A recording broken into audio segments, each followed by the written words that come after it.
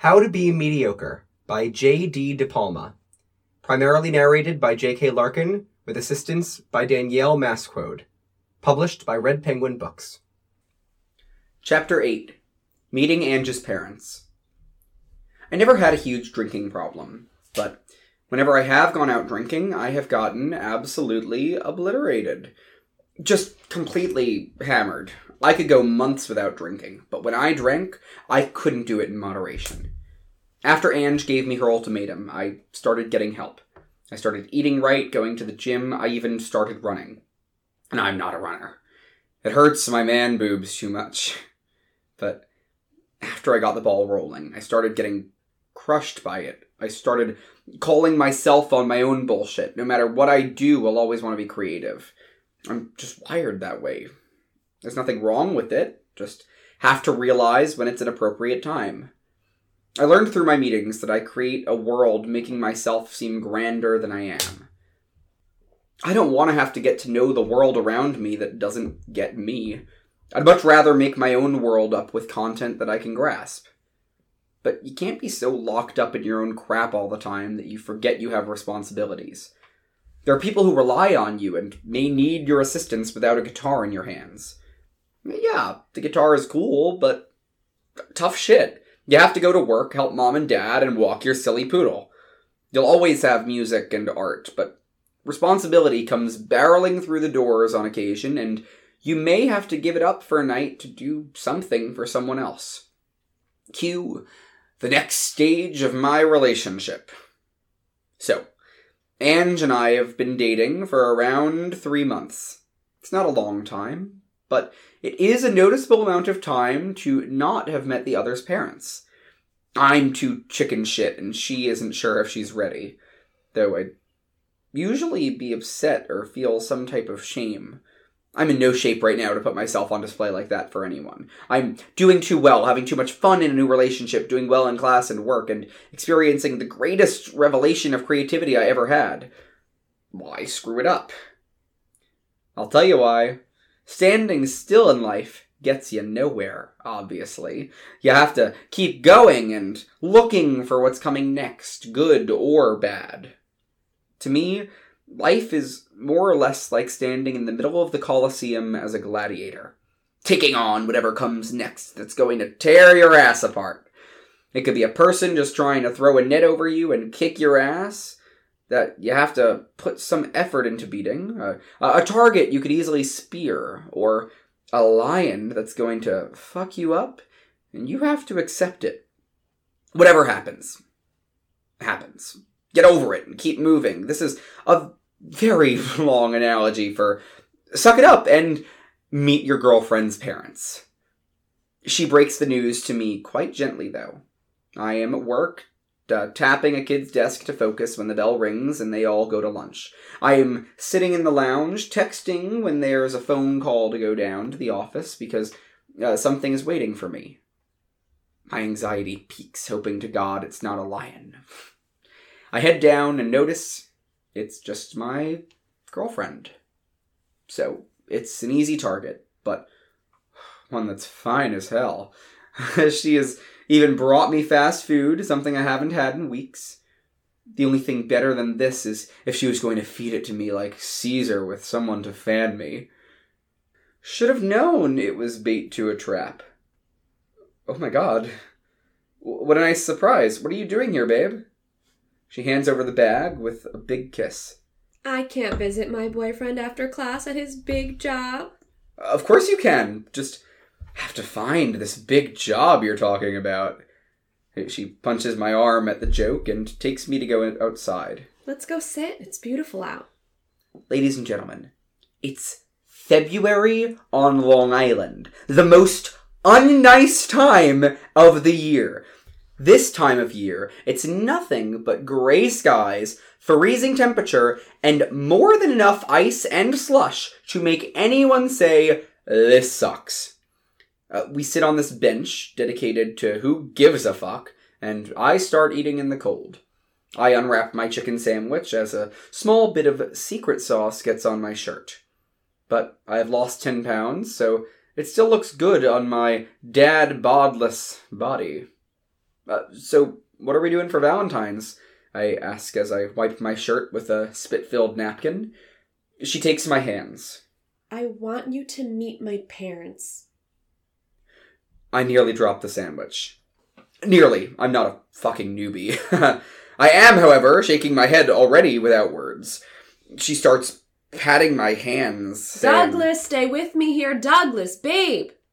I hate it when she full names me.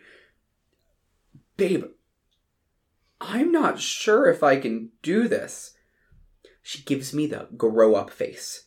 I swear, she's like that thing from Avatar The Last Airbender that revolves face for something or another. I don't know what to say. I'm upset, pissed off. Babe, it's been 3 months.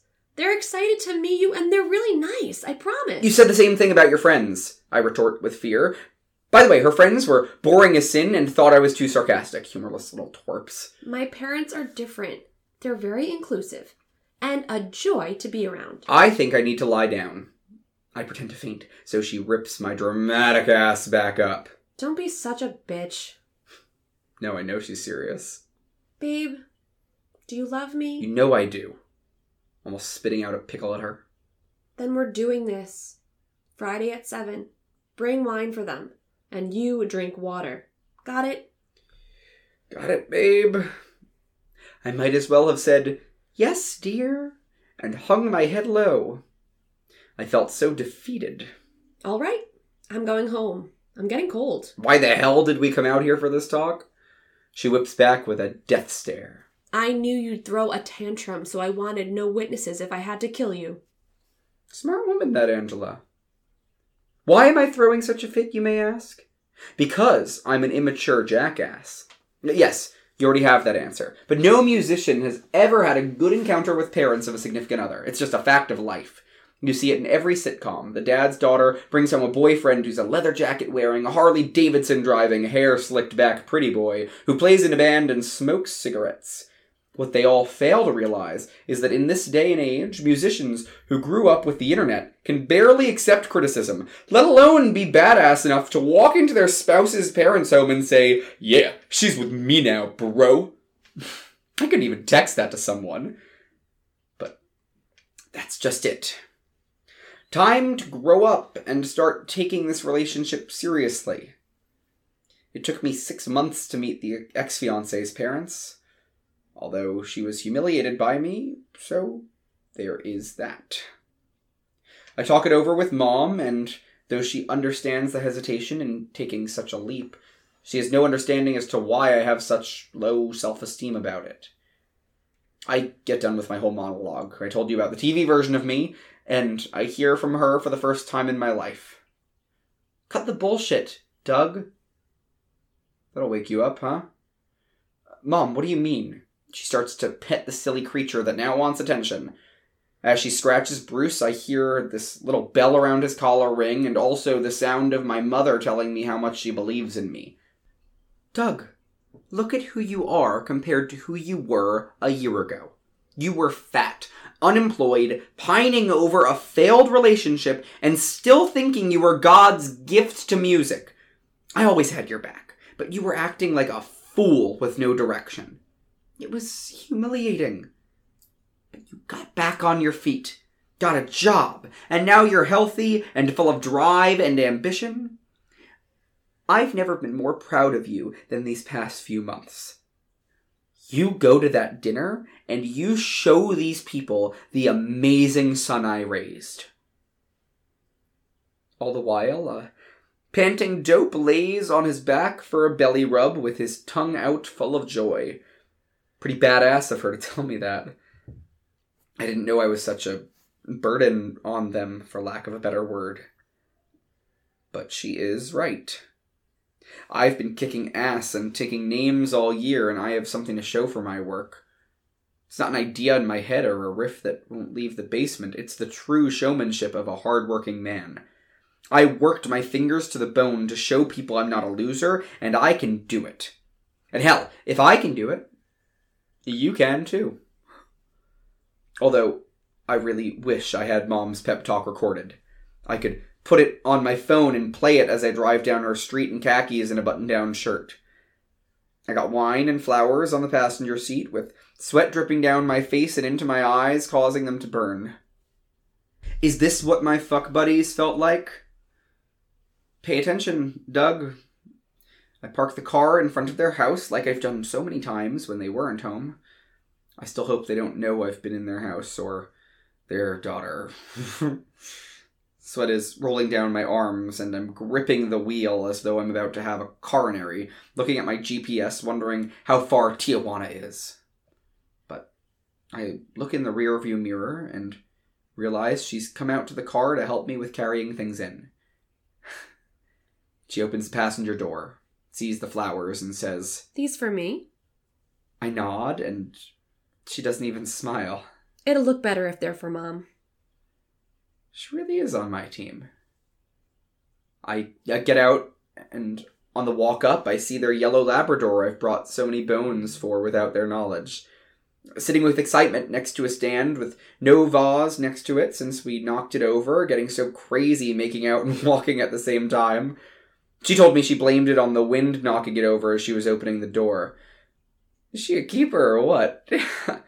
We walk up her stairs, since her house is one of those houses that has a scissoring staircase with an apartment in the basement.